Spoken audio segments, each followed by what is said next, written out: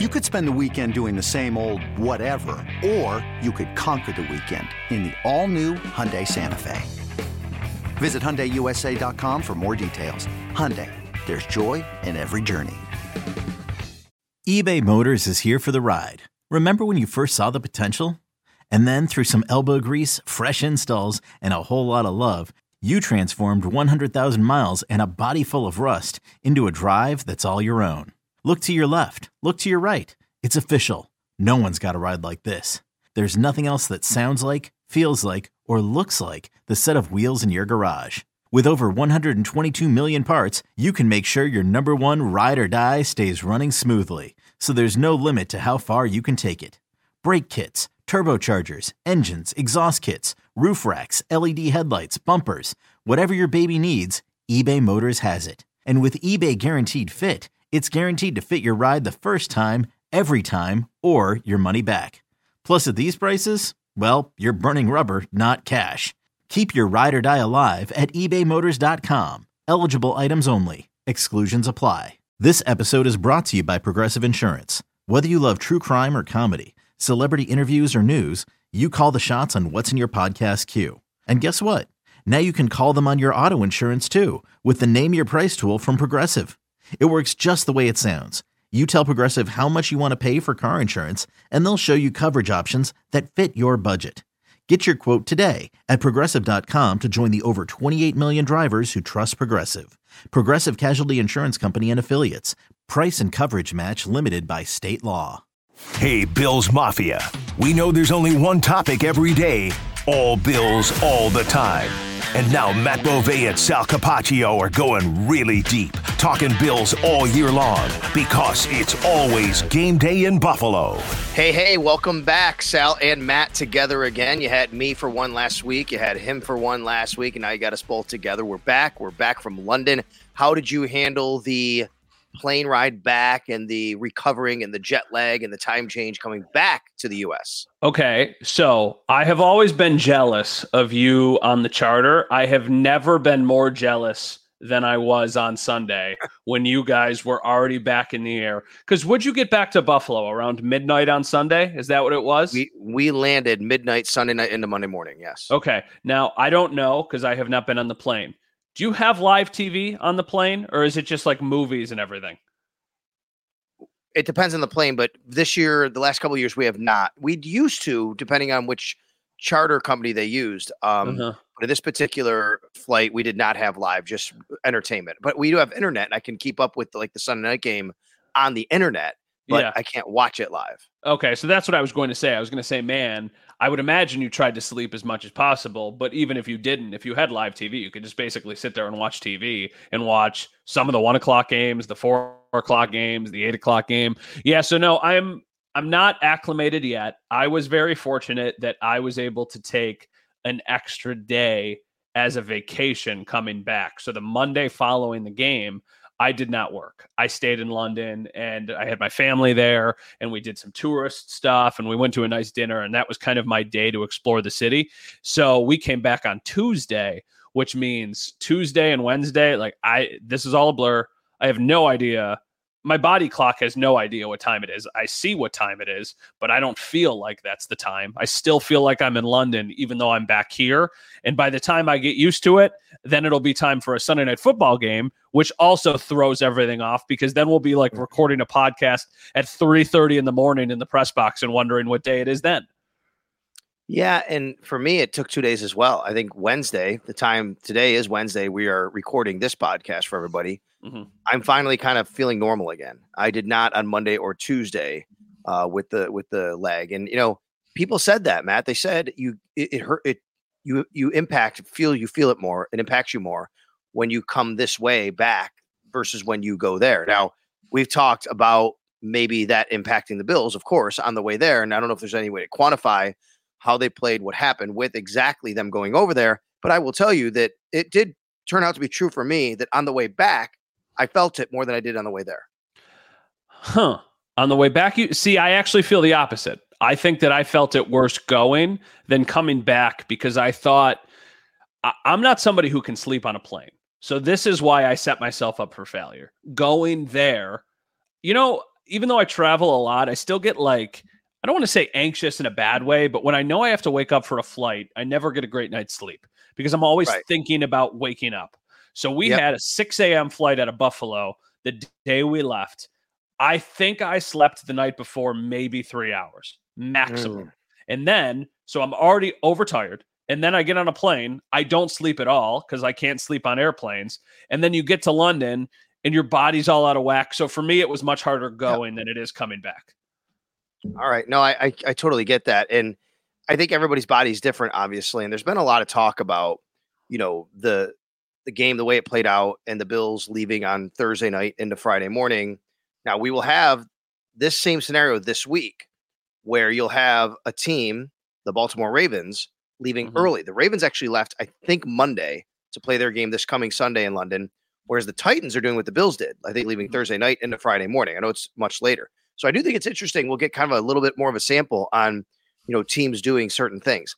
I still don't know if there's any way to quantify them playing a certain way. Although Maurice Jones-Drew, Jacksonville Jaguars. Although Travis Etienne did say he felt that it was an advantage for the Jags to have been there all week after he know how he felt on Sunday, the first game they played, versus the second game they played when they were there all week. Yeah, I think there's something to it, but at the same time, I don't think that's why they lost. I think they lost because they got outcoached and they got outplayed. Maybe they were not 100% ready right out of the jump. But the thing that I said on the last episode of the podcast, and even on a couple radio hits that I've done since, I don't know, is Kaiir Elam a better cornerback if he gets there a day earlier and they don't get beat by Calvin Ridley? Is Micah Hyde all of a sudden faster on an extra day's rest going up against Calvin Ridley on the sideline? Is the offense quicker out of the gate and makes better decisions because they were there a day early? I mean, some of the things that maybe, but I don't know, that seems far-fetched. It seems too convenient. It seems like after every I think the first two things don't, but I think the last one might. I mean, you had an offense that was very sluggish. You had an offense that had not punted much at all, and then suddenly goes 3 and out their first 4 drives. You have James Cook dropping the third play of the game, dropping a pass right in his hands. Like, are those things that, if you're in a different state of mind, if you're there earlier, I don't know. And I don't know the answer to that. I really don't. Yeah. And that's why I say I agree with you that there's no way to draw that direct correlation, right? But I will tell you this. What I do think was I don't want it to sound like sour grapes. I know how it sounds when I say this. But I thought it was weird that the Bills have the home game. It's their home game. Yeah. And yet they're the team that has to go out second, where the Jags are the team that gets there to stay there after a week. And I think that was a bit of an advantage for the Jags to be there for that week, and was the Bills' home game. Maybe next time you reverse it. Like, if you're going to have a team out there for 2 weeks, have it be their second game would be their home game. Their first game would be the away game. So the Jags would basically be playing the Bills the first week, and then staying out there to play, if that all makes sense. I guess. It absolutely makes sense. Listen, from a football standpoint, I understand why this is a big deal from a league standpoint. The teams cannot say this. I can say this. The Buffalo Bills do not want to be going to London to play a football game, especially a home game. They don't want to do that. So why should they be punished doubly by having to go there and also having to do it as a home game? It doesn't make sense. It's a cool experience. I just got a trip to London, right? Like, I'm not the one complaining. It's incredible. I love that the league does this. I think that the fan base over there is really growing. But, we took a tour of the stadium over there at Tottenham, and the tour guide, incredible. I think his name was John.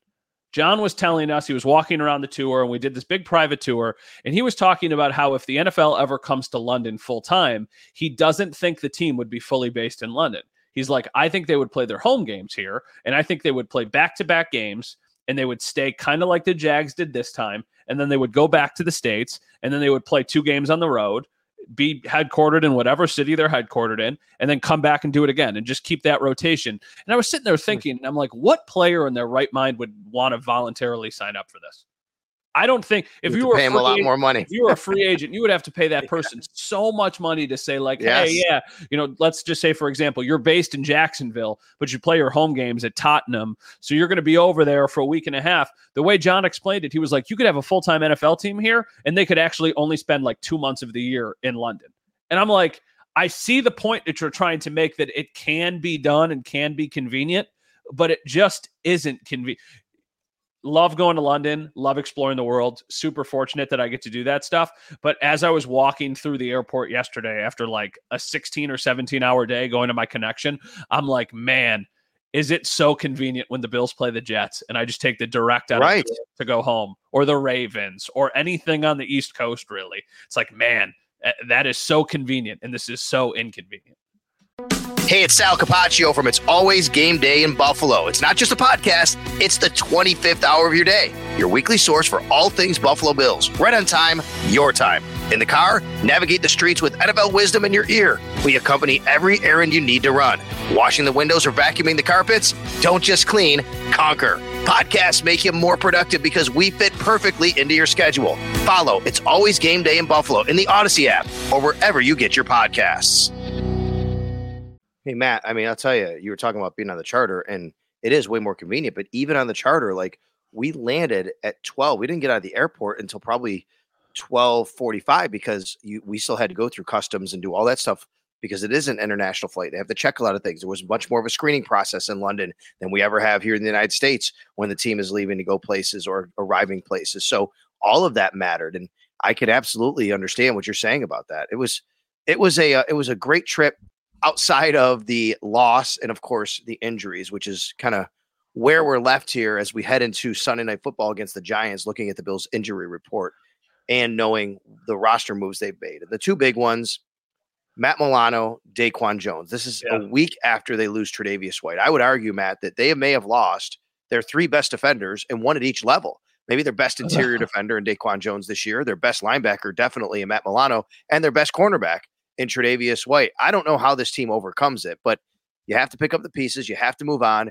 You have to go forward and do your best. And they're not going to cancel the season for it. This is why you have a 53-man roster and a practice squad. This is why you develop players over the years. But it's going to be tough sledding. And now they're going to be relying upon guys like Dorian Williams and Tyrell Dodson at linebacker to fill in for Matt Milano. And we'll see where it goes for less. Let's start there. Let's start with the linebacker spot. Dorian Williams. I loved what I saw for him flying around the field, but he was a little out of control. That's why they put Tyrell Dodson a little bit later. I think Dorian Williams can be pretty good. He's just going to need some reps. He's not going to be Matt Milano, but I do think he can be pretty good, and he can be a guy that can make some plays. Doesn't it feel like this should be one of those things where they don't have a set guy as their normal starter? Maybe on a passing down, you have Dorian Williams because you like his speed, you like his range, but then on a running down, you have Tyrell Dodson come in, and then, you know, if they do something that throws you off guard, then you just have to live with it. I don't feel like this should be going into the season. We were always talking who is going to play next to Matt Milano and thinking that it was going to be one person. I think given the circumstance, I don't know if this has to be that way. Like, I think this can be, you figure it out as you go. And one other thing that I want to say, and this is a little bit more big picture, and I apologize, but you said you're not going to replace those guys. You're not going to replace those guys. And my thought is, why even, certainly you need to try, lean in on the offense. If you're going to win a Super Bowl this year, it has to be because of the offense. So I was actually on the Rochester radio today, and they were asking me, you know, are there any trade candidates out there that you seem like would make sense for the Bills? And they were talking about corners, and they were talking about linebackers and defensive tackles and whatnot. And I'm like, how about the offense? Because you just lean even farther into it. You're not going out there and trading for somebody who can replace Matt Milano or who can replace Tre'Davious White or Daquan Jones. Unless you can call the Broncos and say, like, hey, is Surtain available? And they send him to you. Like, that's not going to happen. So maybe it means you got to go all in on which he might be, by the way. Which he might be on the way. We don't know. But, you know, like, if I'm the Bills and the trade deadline's a couple weeks away, I'm getting on the phone with Denver and I'm saying, can we give you a second for Jerry Jeudy? And what if they say yes? Then all of a sudden you have just another piece for your offense. Because at the end of the day, that is why they will win. That is why they have a chance to still go do something, as opposed to going and trading for a marginally better linebacker and a cornerback who is maybe not seeing as much of the field on another team as they should be. Yeah, I like that point. I agree with you. I think that, you know, you go into this past week against Jacksonville, they're second in the league in points allowed, fewest points allowed, 11 point whatever per game.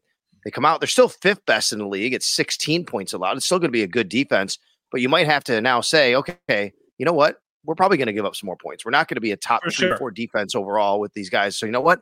How about we just make sure that we're still scoring 30 a game on offense, which they are right now. And they're the second or third highest scoring team in the league, over 30, 31 points a game. And I agree with you. Maybe that's the formula for being able to do it. But they do have to try and go forward without these guys. Now, on the Milano and DaQuan Jones front, I thought it was interesting. Sean McDermott on Wednesday. This is good news. This is interesting. He was not going to shut the door on either of those guys possibly returning. Now, before everybody gets too excited, we know these are long-term injuries. We know they're out at least 4 weeks and probably beyond. I think DaQuan Jones has a better chance to come back before Matt Milano. We've seen guys with torn pecs come back in a couple of months, right? Mm-hmm. So you even remember John Feliciano a couple years ago in training camp. Yeah, tore his pec. And was it TJ or JJ Watt? Maybe one of each, actually. TJ Watt tore his pec last year, too. And I think he ended up missing 7 or 8 games or something like that. Right. So I know a lot of it will be – because when I went back and I listened to what Sean said, Sean had said that, they have either had surgery or are having surgery. So I guess that determines if it's something that Jones could come back from. Because if he has... I think Jones is having surgery, but it's still... If he didn't have surgery, he could probably play quicker. Yeah. But that he is having surgery makes it more of the Watt type of situation. We'll see. But it's interesting because they were not keeping the cards this close to the vest for Tre'Davious White, for example. Right. Next day, they said, he's done for the year. So that's interesting. But I also go back to Vaughn because it was kind of the same stuff with Vaughn last year. Yeah. And then a few weeks later, we found out, okay, he's not coming back. And where do you go? This is what the reason why that happened is because let's talk about Milano for a second. Yeah. So we knew Von Miller had torn some ligaments. It was originally an MCL, and then they had to wait the swelling go down. They go in and they say, guess what? We went in to look at the MCL and the ACL's torn too. That's why that happened. And I agree with you. That can still happen. But with Milano, there's been nothing yet reported about ligaments. And I think this is encouraging that this might not be a ligament situation, whereas maybe it was feared to be, and it's not, and it could just be the leg fracture that was reported. So if that's the case, you're still looking at a long rehab and maybe not even coming back this year. But maybe you could hold out hope that they get into the playoffs, win a game or so. Maybe he's back. It reminds me of the Micah Hyde situation last year. Exactly. First thing I thought of.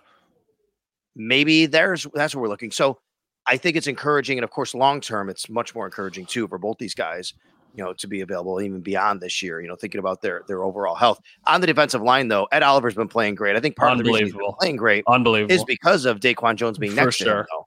Now you take that away, but I think you really need to still hope and lean on Ed Oliver there. But look, with that defensive line and the defensive ends the way they're playing, I still think that Ed Oliver can still make a really, really big impact. Yeah, I was going to say, he can make a really big impact, and you don't have to worry about paying him because you already signed him to a contract extension. Because at this current rate, he would probably get more money. Yeah, now you got to see what's Poona Ford, right? Like Poona Ford, we thought was going to come in and was going to be an immediate difference maker, and he hasn't even been active the last couple of weeks. So can he come in and kind of fill the void? And I don't think that anybody they could find will be able to live up to the play that Jones has been playing at. He's been awesome. Same thing with Milano. But I think I have a little bit more confidence in the defensive line just because of the strength of the unit as a whole. I mean, you still have Ed Oliver, Von Miller, Greg Rousseau, Leonard Floyd, AJ Epinesa, who all of a sudden now looks like he's like a really good pass rusher. So you've got all those guys. I think that will be fine. That will be serviceable.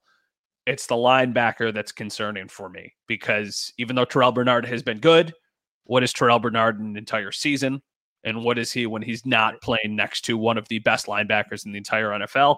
I don't know. The only way that I know that you don't have to worry about that is if you average 38 points a game. And that's what I think the Bills need to do.